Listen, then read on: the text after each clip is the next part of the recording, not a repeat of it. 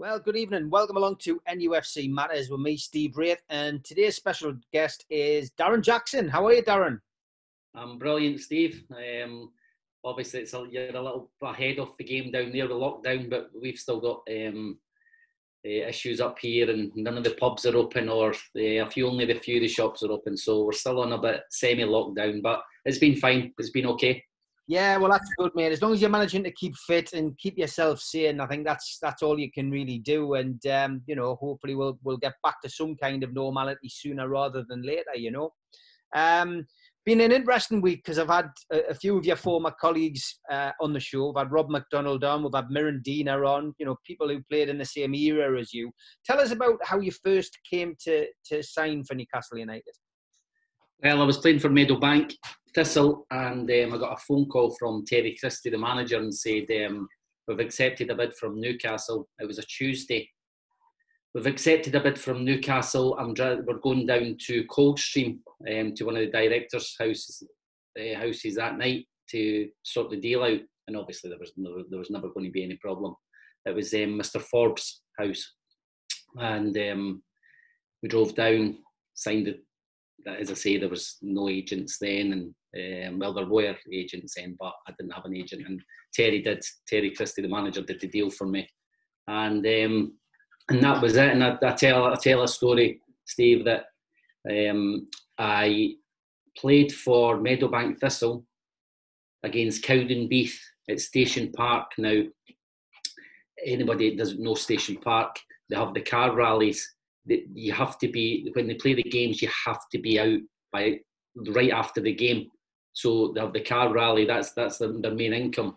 Yeah. And so I played there on one Saturday in front of 300 people, and the following Saturday I played against Arsenal at St James's in front of 35,000.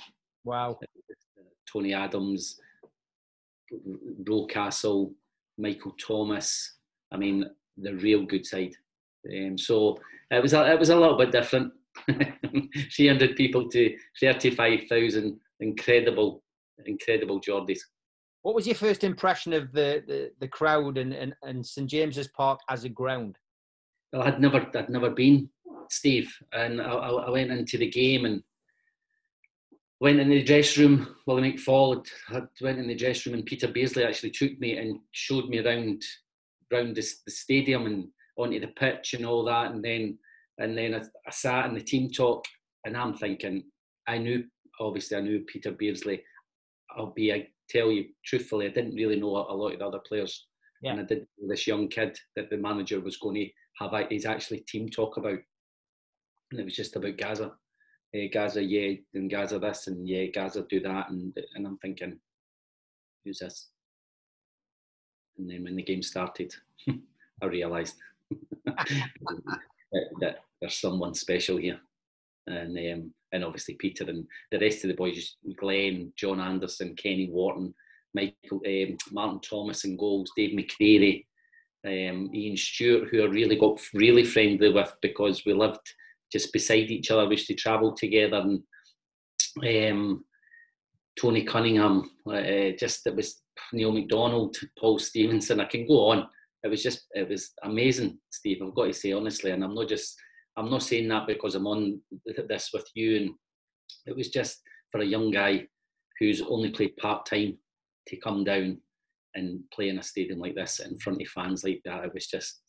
It's dreams come true, and it's a statement that people say it was a dream come true. It was a dream come true. We've seen players over the years, I certainly have as a fan, who've crumbled under the atmosphere. Did you buzz off the atmosphere, or did you feel the pressure at first? Well, you feel. Listen, you need the pressure. You need that to. But I played obviously. Moving on, when I came back, I had 2 years, and I came back, and people saying that no really work out for you. I played something like 78 games in 2 years as a 19-year-old, coming down and playing in the top flight in England, going to Anfield and going to Old Trafford and going to White Hart Lane, going to Highbury. I played at Highbury 3 times, never lost. Do you know what I mean? So I would like to think Willie McFall had loads of faith in me, and I think I did quite well. So I did thrive on it. I've always kind of thrived on the sort of, I'm not saying the big occasions, but just the crowd and just the buzz and expectations. Because listen, there is expectations at Newcastle because the fans demand it. To be truthful, they demand that you just give everything every single week. That's obviously they've not won anything for a long time, and it's heartbreaking for the club, for the town, for the fans. But it was just, honestly, it was an honour. It was just, I loved every single minute of it. And I came back when I saw you.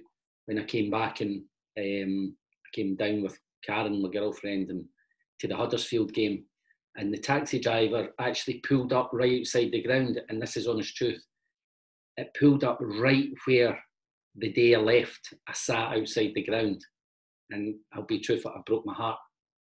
Wow. Because I was leaving. I was going to Dundee United. Jim Smith came in and just said, I need money. I'm sorry. I'm not really wanting to lose you, but I need money. And I was fine. Just went back up the road. But I sat outside. It was amazing how the taxi driver just pulled outside that actual spot, and I just sat and broke my heart. Mark Colby runs a page called 1980 and 1994 NUFC, concentrates on the era that you and so many other great players played. He's asked quite a few questions, and one of them was, do you think Willie McFall would have got it right at Newcastle if he'd been given a bit more time? Well, it's easy to say now. Do you know what I mean? Hindsight's a great thing, but I think he signed good players. I mean, I'm going to be biased. John Robertson, who he brought down, Robbo was just a goal scorer. He just needed a goal. Dave Besant did really well. Andy Thorne did really well. John Hendry did really well in his career, wherever they went. So yes, I think Willie Suggy was the kind of tactical coach then, with John Pickering, who obviously sadly died a few years ago, who was a wonderful coach. Willie was brilliant man management, and he just, the way he treated his players, the way everybody, again, people think I just cry all the time, but I broke my heart when Willie left, because obviously he signed me, and he was an amazing man, and he was a good manager. And as I say, hindsight's always it might have kicked on. I do think he would have got it right, yes. That's fair enough. He also asked, which we just touched on a little bit, about Jim Smith. Obviously, he needed money to buy players when he came in. So he just said, how disappointed were you when, he said that you were surplus to requirements because he needed to bring money in? I mean, at the time, I was just a young boy. I was 21. And stupidly, nowadays, you probably have advisors saying, maybe it's no, just sit there just now. Someone else might come in England, things might change, but I think he had a good relationship with Jim McLean, and Jim McLean tried to sign me a couple of times, and he had a good relationship with him, and he just says, listen, I need money. He did it to be, obviously, John Robertson the week before, going back to Hearts, and he just said, and I was obviously broken-hearted that I was leaving, but as I say, he needed money, and he was dead truthful. There was no issues, so it happened. And do I have regrets?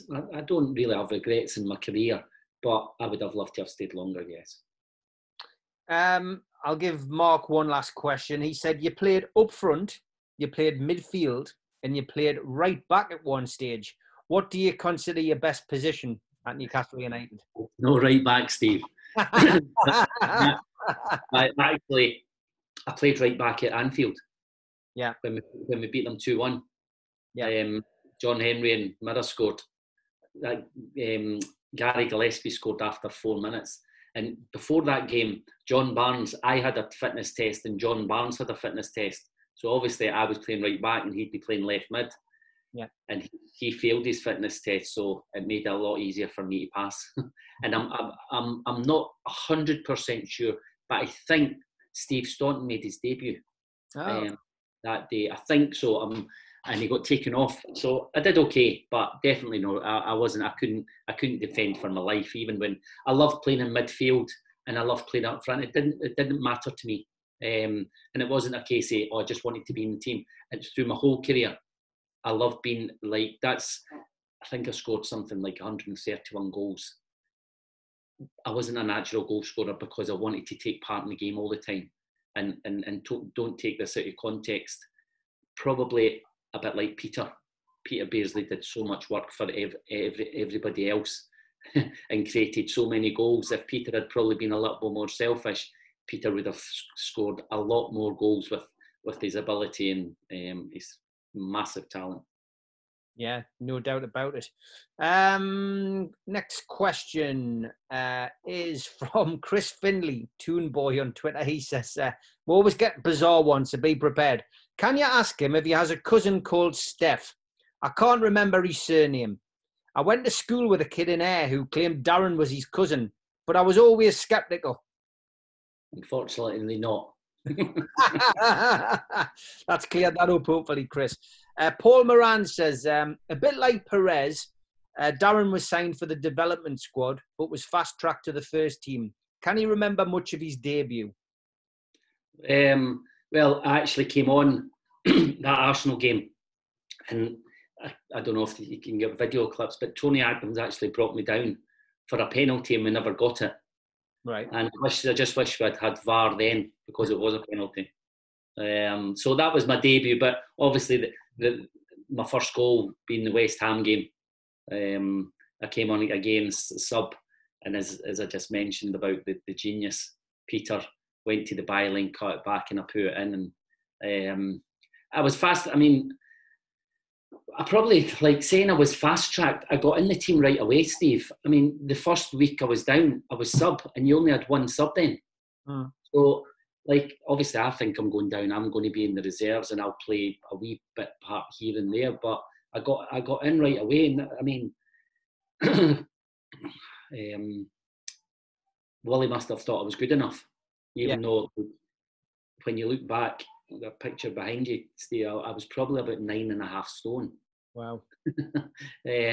So I wasn't developed or anything, but as I say, he saw enough in my ability and my desire and commitment that I played nearly. And I think there was only one time I was injured for 4 weeks with a thigh strain in my whole time there, and there was only once I wasn't stripped, and that was against Man United at home. So I think Suggy was in charge.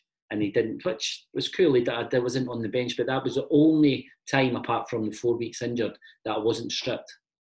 Yeah, I mean, it's a good point. Perez was like that. He was brought down as a development player, Jose Perez at Newcastle, and he was fast-tracked into the team straight away because Newcastle needed to, injuries, and obviously they thought he was good enough, and he never really looked back. So next question, Stephen Smith says, what was your most enjoyable game for Newcastle United in your spell at the club? Well, winning at Anfield's obviously brilliant, even though I played right back. You're going to Anfield. Highbury, we went to, it probably wasn't my best. I wouldn't say this was my best game, but we were near the relegation, Stephen. We went down midweek game to Highbury and beat Arsenal 1-0. And I mean, going to Highbury was just walking in, and like one of my heroes was Charlie Nicholas. Charlie Nicholas was playing for Arsenal at the time. So, but God, I mean, the Swindon 5-0 game was brilliant. We beat Man United at home when Glenn Roeder scored. So listen, there's loads of games I enjoyed, but probably because that result kept us up, winning at Highbury was probably the best. Yeah, I mean, there were so many great games. That Swindon game was fantastic. As you know, it was just one of those eras. The Blackpool night stood out for some reason. Yeah. Crystal Palace in the cup. There's loads of particular games that stick out from that era. But that Swindon one was just a fantastic day, wasn't it? Yeah. I was lucky enough to score that day, and probably arguably my best goal for Newcastle. So it was. We were just. Everybody was just on it, and Steve, see, when you look back and listen again, don't take it out of context, but when you talk about the class of '92, I mean, when you think that Willie played Neil McDonald, Gaza, Steva, Brian Tinnion, Bogie, Michael O'Neill, myself. Do you know what I mean? And there was obviously others in there, but he had no problem putting them in. And at the same time, there was probably 5 under-21s probably in the team at the time. But the experience we had, and again, I was lucky enough to play with Paul Goddard, who was just out of this world as a striker, a number 9, and as a guy, as a striker, he was just incredible. But we had the Goddards, we had Peter, we had John Anderson, we had Glenn, we had Davy Mack, Kenny Wharton, Bud and Goals. We just had an unbelievable nucleus of great experienced players, great pros, and that obviously helped the young kids with their enthusiasm. I think the older ones rubbed off on that, and that they got a buzz from the young kids running about and just putting the work in and just the desire they had. Keith Wilkinson's got a couple of questions. He says, apart from Gaza, who was the best player that you played with at Newcastle? It's got to be Peter. Don't get me wrong, Sarge is up there. Paul Goddard was, as I've just said, an incredible striker for the size of him. I don't think I've seen anybody as good holding the ball up in Lincoln play for the size he was, the way he used his body, his finisher. Sarge had something like a size 5 feet. But what a player. But Peter was a genius. Peter was just incredible. Some days in training, he was just, you just had to actually stand back and just go, wow. He was incredible. And I think anybody who's a Newcastle fan, I can imagine he's up there in the top. He's up there in the top 3, 4. I know there's loads of legends and wonderful players that played, but Peter's up there, I would guess. 100%, he's my number 1, mate. And I saw him twice. I was lucky enough to see him in 83-84 season, and then see him when he came back to the club as well. Fantastic. That promotion season in 83-84 is one of those that was my first season as a fan. So to then follow him on until he was eventually sold. I don't know who the goal was against, but the one he's kind of slid in at the edge of the box and lifted over the lob the keeper.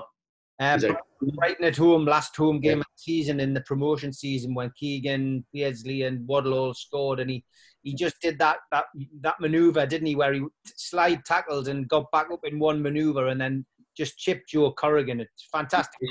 Sensational. That's talent. That's you don't see that, like, just his thought process. Yeah, that's what he had in there. Some other guys would just maybe try and smash it or bend it, but his thought process was just brilliant. Yeah, and he's still like that today, even in the Pavel Cup. And it always makes me laugh whenever we have those charity games that Peter plays in. The first thing he says to whoever's managing the team that he's in is, "Don't take us off." He's still enthusiastic as he was back in the day, which amazes me. Listen, we all are. I've hurt my groin. I'm struggling to play now. And my hip's a little bit sore, but we all have that. We all have that desire to keep. Like when I played in games, I always wanted to score because I just get that buzzy scoring, hitting the net again. It's just, we all have that. So I can imagine, and Peter had that in abundance. He did. Keith Wilkinson's other question. He said, "You were Michael O'Neill's best man. Do you still speak to him, and are you surprised how well he's done as a manager?" Well, again, it's one of those questions. It's easy to say yes. I still speak to him, yes, a lot. I still speak to him all the time. We're still best pals. We were at Newcastle, Dundee United, Hibs together. So I'm not surprised, because he's a clever guy. When he came over, Steve, Michael came over, but he went to school in the afternoon. He had to finish his schooling. So he trained in the morning and he went to school in the afternoon. So he was a clever boy anyway. And academically, he was a financial advisor. So very clever in that aspect. But just on the game and the way he speaks to me about the way he did with Northern Ireland and all that, he's not one. A lot of people want to use the big words now and and complicate things. Michael doesn't complicate it. He just says it how it is and sees it how it is. But obviously, I can only see him going further. Yes, Stoke have had a couple of bad results. Got a massive game today against Barnsley, and they've moved into the bottom three. You don't know what's going to happen with Wigan, but I genuinely hope this. I think they will survive. But Michael will only go one way because he's excellent on the game and a very clever guy. Steve B on Twitter asks, who was your Newcastle United unsung hero while you were playing for us? Bearing in mind all the flair players that we had, and he points out that you would probably praise Gaza. He said he loved the likes of Kenny Wharton, Peter Haddock, Imre Berardi, who was before your time, Alan Brown, Wes Saunders in that era. So who at the time when you were at the club was the unsung hero?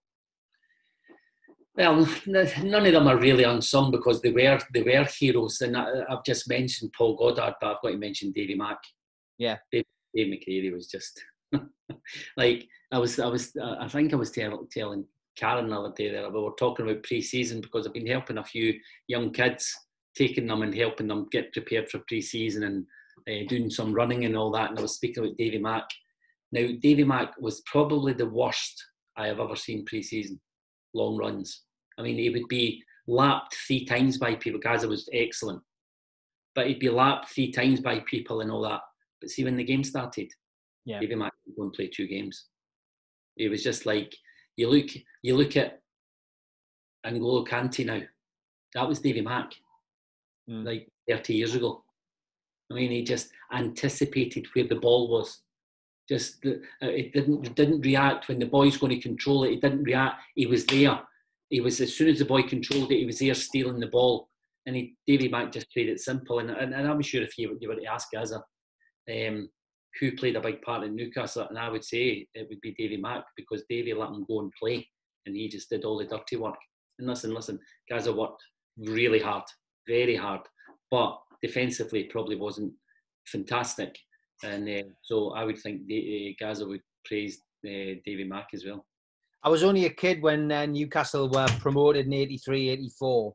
But we did, my dad took me down to see Newcastle play Gateshead at Gateshead Stadium, and it was just after we'd been promoted. And the full squad was there: Keegan, Waddle, Beardsley, Terry McDermott, and David McCreary. So, like all young lads of that era, I stood outside the dressing room after the game, waiting for the players to come out to get me programme signed. My dad was waiting with us. And my dad's name is John. And on this particular occasion, Chris Waddle comes out, signs me programme. Peter Beardsley came out, signed me programme. Terry Mack came out, signed me programme. And then David McCreary comes out. And as David McCreary comes out, he goes, "All right, John." And then he signs me programme. Well, I was flabbergasted because I thought, wow, David McCreary knows me dad. And it wasn't until I got back home, you know, and I was telling my mum the story that my dad goes, "What? Hold on a minute. What? I know David McCreary." And I went, "Yeah." Well, he said, "Hello, John." He went, "Oh, that's what Irishmen say when they say hello to somebody who they don't know." So my little dream was shattered there as a kid, as an 11-year-old going on 12-year-old. I thought my dad was a friend of the stars, but never mind. I did get a chance to meet David and do a bit of work with him a few years later. So I did tell him that story. Next question. Texie Smith, he says, I loved watching Darren play for Newcastle. I always had him as one of my favourite players. Please ask Darren, Gaza aside, who used to give out the banter on the field at your time at the club? And is there any particular stories that you can remember? I can remember, but I can't reveal. Listen, Steve, like Gaza was he was daft. I mean, mad. I mean, really, really mad. I can remember, and I can probably say it now because it was 30 years ago, driving into the training ground with Willie McFall. And this car passed us 1,000,000 miles an hour, a little mini. And he was like that. And I didn't know. He said, "That's Gaza." He says, "He's not even passed his test."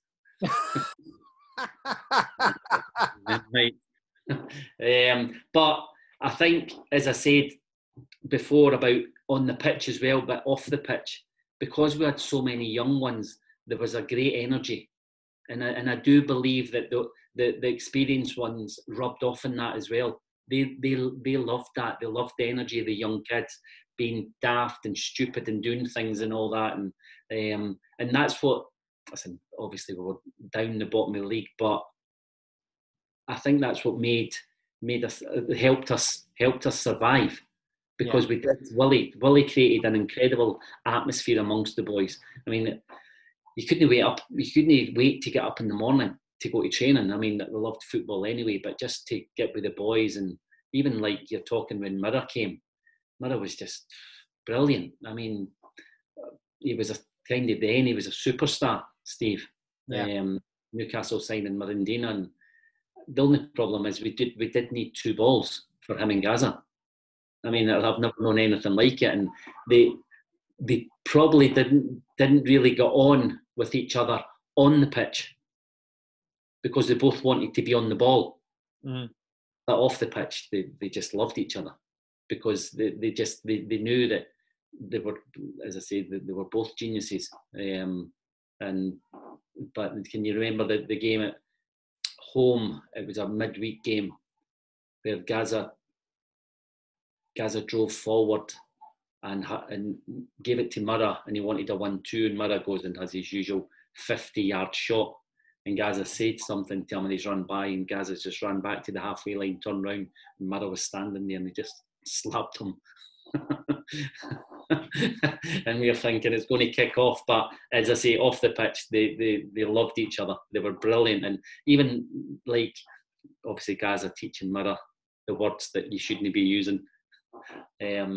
But again, he was brilliant as well. He was great to play alongside, and as I said, he was a star. I got a couple of people telling their own stories. CCI Commentarias on Twitter says, Darren was a great character. I remember him winding my mate up when we were ball boys. He picked him up against the wall and just dropped him. Just banter. He said, but he probably would have been sacked in this day and age for doing something like that. That's true. Mark Richardson says, 1985-ish versus Man City at home. Darren swinging them in from the right. We're 1-3-1 if the memory serves us right. I was only 10 or so, but it was a fantastic memory. I was in the Gallagher right at the front where the first aiders were, and you could get onto the pitch. It was class. Well, I actually wasn't playing. I was in that. I'd just signed, and I was down for that game because I had to go back to Scotland. Right. So I was just down for that game, and I think Gaza scored. I think Tony Cunningham scored. Yeah. But that was my first, and just amazing. And even Man City then had good players. Yeah, exactly. Jorino Devo says, what were the differences going from part-time to professional with Newcastle when you came?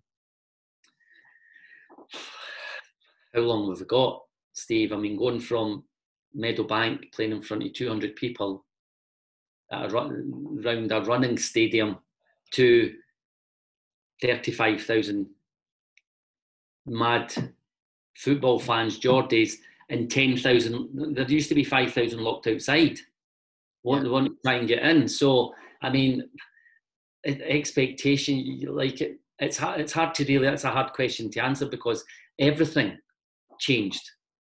I was part time. I worked as a printer. Luckily, where I worked, Meadowbank was right across the road, so I used to work overtime and then go over to train 2 nights a week. But then you're training every single day, and like as I say, expectations to, and I've mentioned a few times, we were near the bottom of the league, to keep a club like Newcastle in the league. So the demands were on you, were incredible, but that's why you're in the game. That's why you want to play. Like people who don't want to, well, I'm not saying anybody wouldn't want to go to big clubs or who can't handle it. That's why you're in the game, because you want that pressure. You want that pressure every single week, and like the pressure of Newcastle going and winning a trophy. It's like a team, obviously up here, who I played for, Hibs, hadn't won a cup for 114 years, I think it was. Those boys will be legends who won it, legends for forever. And I just wish something like that could happen with Newcastle. One day, mate. One day. I sent you a photograph last night of you and Gaza, which the account Toon Pools sent in. So can you give them a shout out, mate? Because he really enjoyed meeting you, he says, when he was a kid. Brilliant, absolutely brilliant picture. Cameron and I were laughing last night when it came in. I sent it to a couple of my pals, and just amazing picture. I can say that I started the hanky and the wee lapel of your jacket. So it was great, and a good one. Gaza, he's looking great. He's looking brilliant in the picture and all that. So it's always nice. Listen, it's always nice to look back on pictures from years ago, and you get a wee laugh, or look what you've got on and all that. But at the time, it was probably fashionable. But brilliant picture. So thank you very much. Alan Morton is a Rangers fan. He's saying, could you tell from an early age that Gaza was a special talent, Darren? Yeah, I've just spoke to you about for the first game where the team talk was about Gaza, and I just thought to myself, and I mean, I tell everybody, Steve, you get asked the question. Footballers always get asked, who's the best player you played with, and who's the best player you played against, and he's both. Yeah. I mean, I was lucky enough, very lucky, to play against Brazil in the World Cup, but Gaza was just, and I do believe if he hadn't got his injuries, he would have been the best player in the world.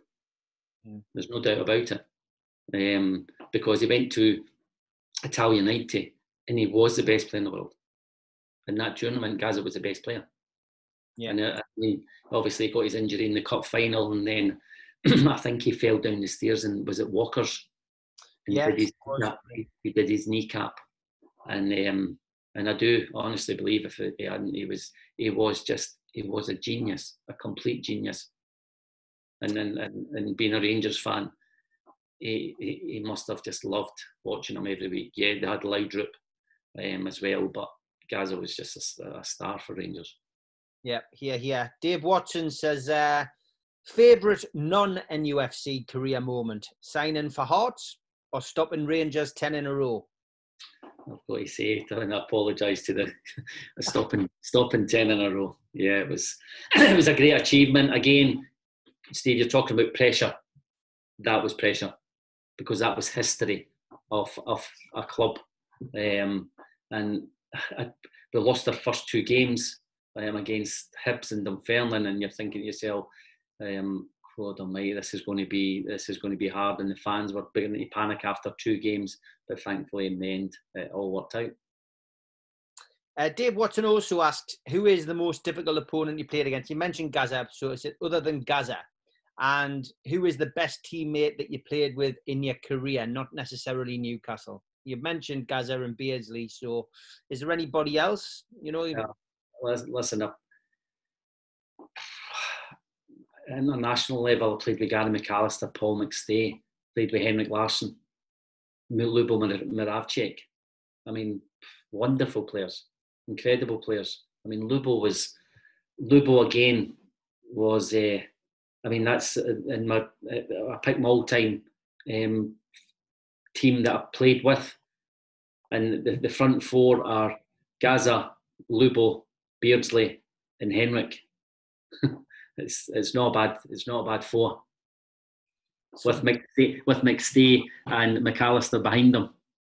So I was very lucky, Steve, to play with some really, really gifted players. And I say this and get criticised sometimes. I was lucky because I wasn't nearly as talented as those boys. I mean, they were stars. So I've played with a lot, and it's you don't really want to pick out one or two, because then you miss out two or three or four that were very close to being the same kind of players. So I could go on and mention loads of players that I was just lucky. Let's move on to Newcastle United nowadays, and I know you do manage to catch a few of the games, and Project Restart is always going to be difficult for everybody, because it's a longer layoff than a pre-season. But Newcastle have come back and really really set their stall out, and they're on a nice unbeaten run if you don't count the FA Cup. Brilliant, fantastic. And as you say, you never know what's going to happen. Obviously, the boys nowadays are so professional, have looked after themselves, but it's not just about keeping fit, it's that sharpness and just getting front in games. I mean, Sheffield United, who have done exceptionally well, obviously they're great result against Tottenham, but lost a couple before that, but Newcastle were just on them. Everything was kind of going, and I'm so happy for Steve Bruce. I mean, like everyone, the pressure because the club could be getting bought over, or who's Pochettino's coming in, or this one's coming in, or that one's coming in, and it must be hot. Like Steve is old enough now; he'll probably not even read it, but he hears things, and he can only listen. All he can do is just keep winning games, and hopefully, when the new owners do come in, they say to themselves, "Yes, we're going to give him a chance. We're going to give him X amount of money to go and see what he can do," and I hope they do. Can do that. But they've really come back with a real grit and determination. Now, at times, it's no brilliant football, but there does look to see that there's a desire in there to do well. I mean, Dwight Gale coming back and getting a goal. He's a goal scorer. He just needs that wee bit of a run in the team. And as a striker, it's great to come into a team that's winning, because when you come into a team that's losing, you're not creating a lot of chances. I mean, Almiron, the wee guy needed a goal, but plays with a smile on his face, and he's obviously a good player, and he was really struggling. Sorry, for a while there, but just needed a goal. You know what I mean? And that just breeds confidence, and you get a wee bit luck with the Bournemouth mistake, but then they've got to take it on, and they did take it on. So it's great to see. Sorry. So it's brilliant to see. Yeah, I mean it's been an interesting time in the world, never mind football. And to complicate matters, Newcastle United, as you've alluded to, with Steve Bruce's position, are subject to a potential takeover, which could see them become the richest team, not just in the UK but in the world. Does Steve Bruce deserve a chance, do you think, as a manager, if the new owners come in? Because when we see new owners come in, they tend to change the head coach, manager straight away. 100%, Steve. Why not? Why does it have to be someone? And listen, the ones that get mentioned are top managers, but so is Steve Bruce. He's had a few teams. Now, fans, there'll be some fans, because he managed Sunderland, I'll be like, no, get him out or that. But he knows. Everybody knows where his heart lies. He was a Newcastle one. Never, like, I played for Hibs.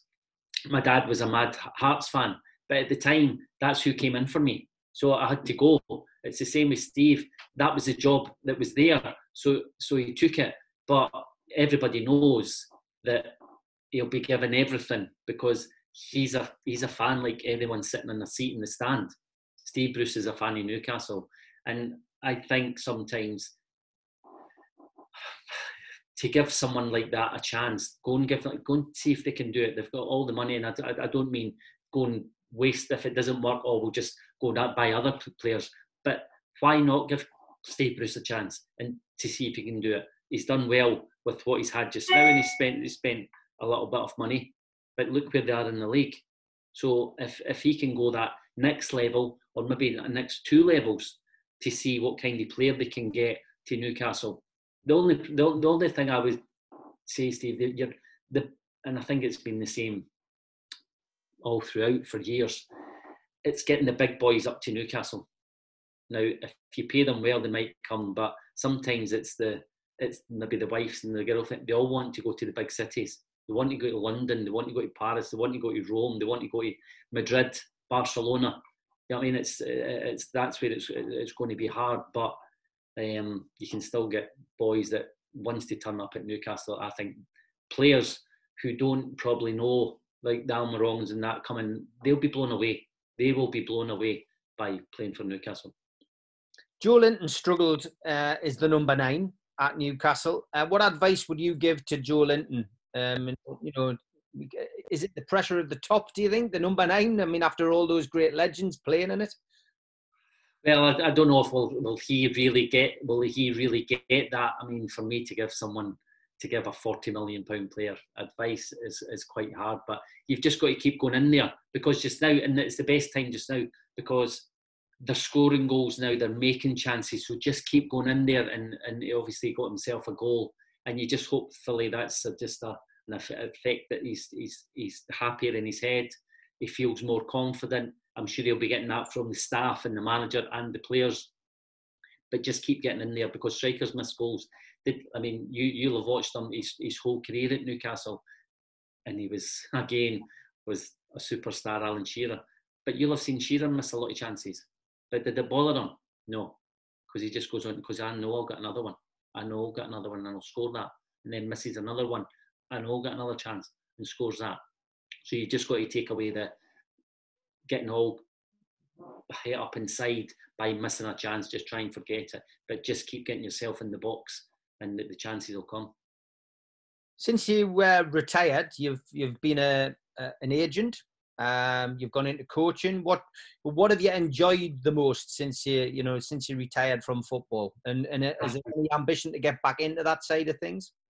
I think it's got to be coaching, Steve. I was lucky. We had a good time at Dundee United. I had a real good time with Gary Lockett, Raith Rovers. I had an unfortunate time with Alan Stubbs at St Mirren, where there was only 4 games. But the love for the game will always be there. I mean, a scout for Blackpool with Tommy Johnson. So I'm watching a lot of games just now on video, obviously. But I go to games when before the lockdown. And I'll always have the passion for football. It's in your blood. It's what you love. It's what I was meant to do. So I don't know if I'll ever get a chance again, but I'm enjoying the scouting, and that's good. Good stuff. I want to touch on your international career as well. Darren, it's one of those things when players leave the club, you don't tend to look at things unless you're doing something like this and you're doing your research. But you did well. You were selected for Scotland squads, and you must have had a great time. Must have been an immensely proud moment for you to pull on the blue jersey. Brilliant. I didn't get my first cap till I was 28, so it was probably, well, it is late in career for a lot of people. But again, I was probably too inconsistent, and then obviously you grow up a little bit more and the consistency is a lot better, so you get selected. And I went to Euro 96 in France 98, and it was just, I never played at Euro 96, but obviously playing against England at Wembley, where Gaza scored the wonder goal, was just, it was amazing. And as I said, Steve, like, again, and I'm not going on, and I don't like, the squad I played in, I was lucky. Do you know what I mean? The Colin Hendrys, Tom Boyds, Colin Calderwoods, Andy Gorham, Jim Leighton, McStays, McAllister, McCalls, McCoy, Jury, Kevin Gallagher. Do you know what I mean? Just incredible players, international players. So I got in, and it was great. I was lucky enough to be selected for the opening game against Brazil at France 98, and that's something that I'll never be taken away, and it was special. Unfortunately, we lost the game, and unfortunately, we've never been back to a World Cup or a European Championship. So it's quite sad that it's 22 years since we've not been to a tournament. So, but I'm very proud of what I achieved. I didn't think I'd maybe get one cap, so to get 28 was brilliant. Couple of football issues, not regarding Newcastle. VAR, you mentioned it earlier. Have they rushed this a little bit? We've seen another controversial decision with Tottenham the other night. I'm not sure whether you saw it, where there was a supposed handball. Jose Mourinho wasn't very happy, and the replays on Match of the Day and subsequent other programs proved that it wasn't. It should never have been given. But what's your view on VAR? Steve, that was the worst decision I have ever seen in my life. Yeah. The boy's fouled. He's facing another way. You've got to put your hand down to try and protect yourself.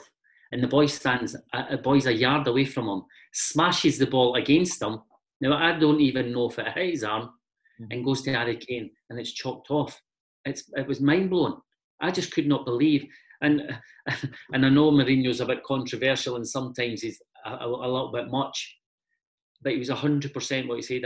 He said, when he said, "Have you had a word with the referee?" He said, "I can't because he's in an office somewhere in St George's," and that's true.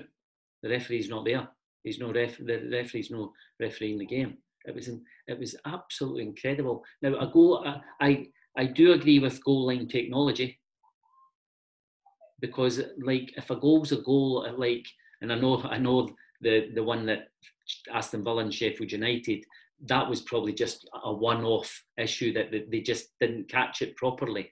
But I go with the goal line technology. But the VAR, listen, I was worse. I was the world's worst moaning at referees. But there's got to be mistakes in the game, because everything just can't be 100% correct.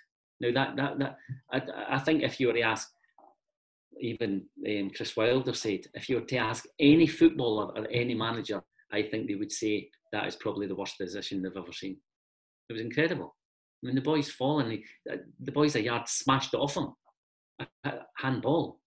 I mean, they talk about it's got to be deliberate. I mean, to the letter of the law, that shouldn't even be the letter of the law. It's hit your hand. It was the same with Man City Liverpool. Did you see that one when Foden fell and it just totally brushed his arm, and Mahrez went in and scored? Now, that was a goal. Yeah. Do you know what I mean? That's no deliberate handball. Yeah. So I think they've got a lot of. I mean, they're always going to have problems, because if it's for you, it's fine. But there's always going to be. You're always going to get against you at some point. So I think there has to be mistakes in the game. But obviously, you're hoping referees can. And it's harder because you can sit in a studio, Steve, and there could be. Say there could be Gary Lineker, Alan Shearer, and Ian Wright sitting in a studio, and an incident happens, and there's maybe 20 cameras around the stadium, and they still can't decide if it was a foul or it was a penalty in the studio. So the referee's got a split decision to make. I'm giving a penalty or I'm not giving a penalty. So you see how hard it is. And yes, do they need a hand? Probably because of the pace of the game nowadays. But there's got to be mistakes, and that was for me, that was the biggest one. We've seen this week Wigan going into administration, which is bizarre after only 4 weeks. When you start to look into the actual fit and proper person test, it seems a little bit bizarre. The EFL need a little bit of coaching on what to do, maybe from Richard Masters on that. But does it worry you the amount of teams that might go into administration with this COVID lockdown? I think you've got to worry, Steve, for football. I mean, it's going to take a little while, and yes, there's talk, obviously, Newcastle, the people that are coming in have got more money than you could ever wish for. But a lot of teams, I mean, up here in Scotland, it's going to be a real struggle for, I would think, if teams do survive for a few years before we can probably get back to, and that we don't spend fortunes. Rangers and Celtic. Possibly, Celtic spent 9 million on Edouard. Now he's a star. He's going to be a top player. But Celtic would never pay over that, because up here in Scotland they can't pay over that, because the wages, Steve, you can't go and spend £20 million, because a boy at £20 million probably wants 50 grand a week, and up here we can't afford to pay. Even the Celtic and Rangers could never afford to pay that.